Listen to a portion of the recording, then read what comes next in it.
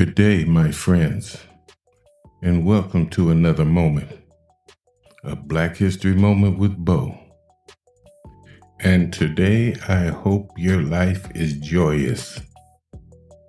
As we begin what they call Black History Month, the month that we are allowed to celebrate us. And they put programs on TV, they give speeches, and they talk about famous Black people, but it all ends on the 28th of this month. What they don't seem to grasp is that there is no American history without Black history. It seems that they have forgotten or never knew that this country was built on the backs of Black people. It is society's way of keeping this weak 21st century division between us. And come February, it is their time to throw us a few crumbs of knowledgement. But as long as there are underground teachers like myself, our history will be out there every day. We don't need the crumbs. We don't work for the public school system. We just want our children to know the truth. So let's slip into darkness and learn some Black history truth. Back in 1961, we had a group of people known as the Freedom Riders, and they were white and African American civil rights activists who participated in Freedom Ride bus trips through the American South to protest against segregated bus terminals. They tried to use whites-only restrooms and lunch counters at bus stations in Alabama, South Carolina, and other southern states. And you can imagine what happened. They were confronted by arresting police officers, as well as crazy violence from white protesters along the route. The 1961 Freedom Riders, organized by the Congress of Racial Equality, CORE, were modeled after the organization's 1947 journey of reconciliation. In the 1947 action, African Americans and white bus riders tested the 1946 U.S. Supreme Court decision in Morgan v. Virginia that found segregated bus seating was unconstitutional. So the 1961 Freedom Riders sought to test the 1960 decision by the Supreme Court in Boynton v. Virginia that segregation of interstate transportation facilities, including bus terminals, was unconstitutional as well. The big difference between the 1947 journey of reconciliation and the 1961 Freedom Riders was the inclusion of women in the later initiative. In both actions, Black riders traveled to the Jim Crow South, where segregation was very much alive, and attempted to use whites-only restrooms, lunch counters, and waiting rooms. The original group of 13 Freedom Riders, 7 African Americans and 6 whites, left Washington, D.C. on a Greyhound bus on May the 4th, 1961.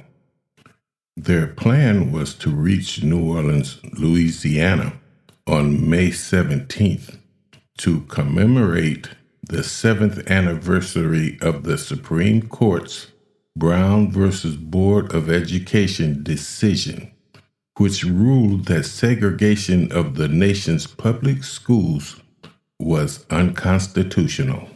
The group went through Virginia and North Carolina with very little public notice. The first violent incident happened on May the 12th in Rock Hill, South Carolina. John Lewis, an American seminary student and member of the SNCC, Student Nonviolent Coordinated Committee, white freedom rider and World War II veteran Albert Bigelow and another black rider were viciously attacked as they attempted to enter a whites-only waiting area. And I bet you did not even know John Lewis was one of the original group of 13 Freedom Riders. And he was elected to the U.S. House of Representatives in November 1986. Lewis, a Democrat, continued to represent Georgia's 5th Congressional District, which includes Atlanta, until his death in 2020. On May the 14th, 1961, the Greyhound bus was the first to arrive in Anniston, Alabama. There, a mob of about 200 white people surrounded the bus, causing the driver to continue past the bus station. The mob followed the bus in automobiles, and when the tires on the bus blew out, someone threw a bomb into the bus. The Freedom Riders escaped the bus as it burst into flames, only to be brutally beaten by members of the surrounding mob. The second bus, a Trailways vehicle, traveled to Birmingham, Alabama, and those riders were also beaten by an angry white mob, many of whom brandished metal pipes. Birmingham's Public Safety Commissioner, Bull Connor, stated that although he knew the Freedom Riders were arriving and violence awaited them, he posted no police protection at the station because it was Mother's Day. Protesters of the burning Greyhound bus and the bloodied riders appeared on the front pages of newspapers throughout the country and around the world the next day, drawing international attention to the Freedom Riders' cause and the state of race relations in the United States. You see, segregationists or their sympathizers do not like public attention. They don't want the world to know that they are segregationists.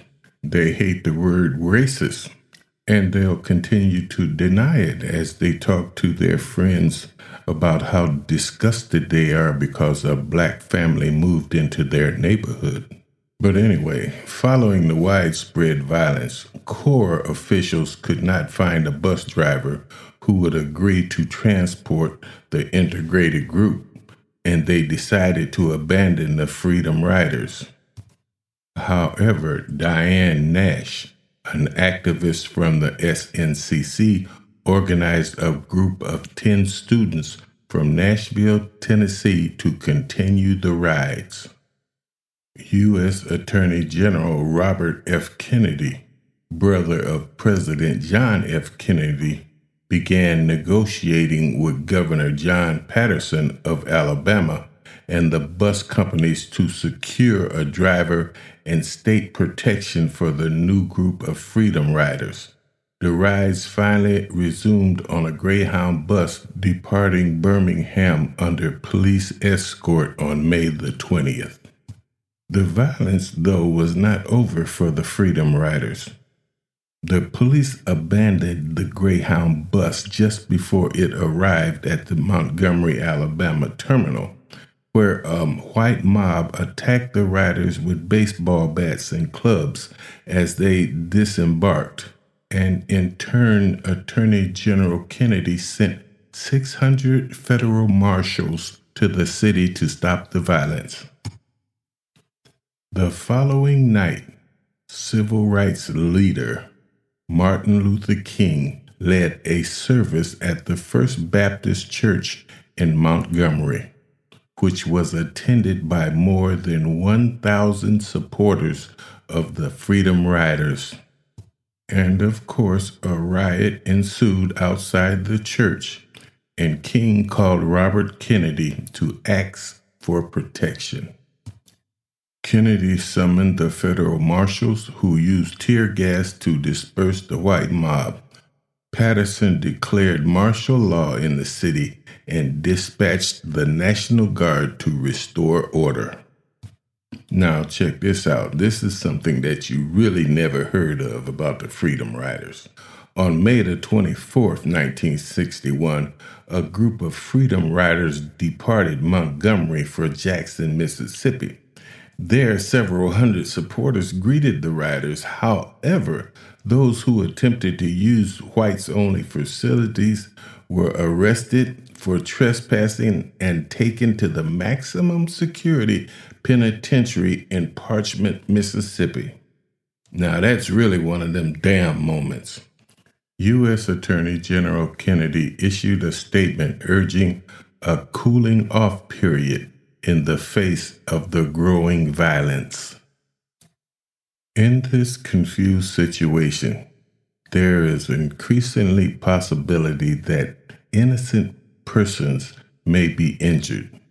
A mob asks no questions. A cooling off period is needed. It would be wise for those traveling through these states to delay their trips until the present state of confusion and danger has passed, and an atmosphere of reason and normalcy has been restored. During the Mississippi hearings, the judge turned and looked at the wall rather than to listen to the Freedom Riders' defense, as had been the case when sit-in participants were arrested for protesting segregated lunch counters in Tennessee. He sentenced the riders to 30 days in jail. Attorneys for the NAACP, a civil rights organization, appealed the convictions all the way to the Supreme Court, which reversed them. The violence and arrests continued to garner national and international attention and drew hundreds of new Freedom Riders to the cause. The rides continued over the next several months, and in the fall of 1961, under pressure from the Kennedy administration, the Interstate Commerce Commission issued regulations prohibiting segregation in interstate transit terminals. There you go, my friends. The Black Freedom Riders of the 1960s. One more moment in Black History Moments. And there are moments when troubles enter your lives, and we can do nothing to avoid them.